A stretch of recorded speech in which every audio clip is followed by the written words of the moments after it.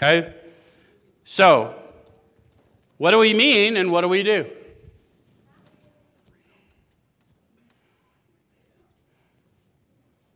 I'm in step 3. God doesn't want my will. God wants me to recognize there is no will but His. Does that make sense? So I'm going to have to go through the discipline so I can wake up to the fact that God's will has no opposite. There's God's will and my disagreement with it. My suffering in the world is caused by my disagreement with God's will. Okay. All right. And I can't do that right now because I think some of you people are sons of bitches.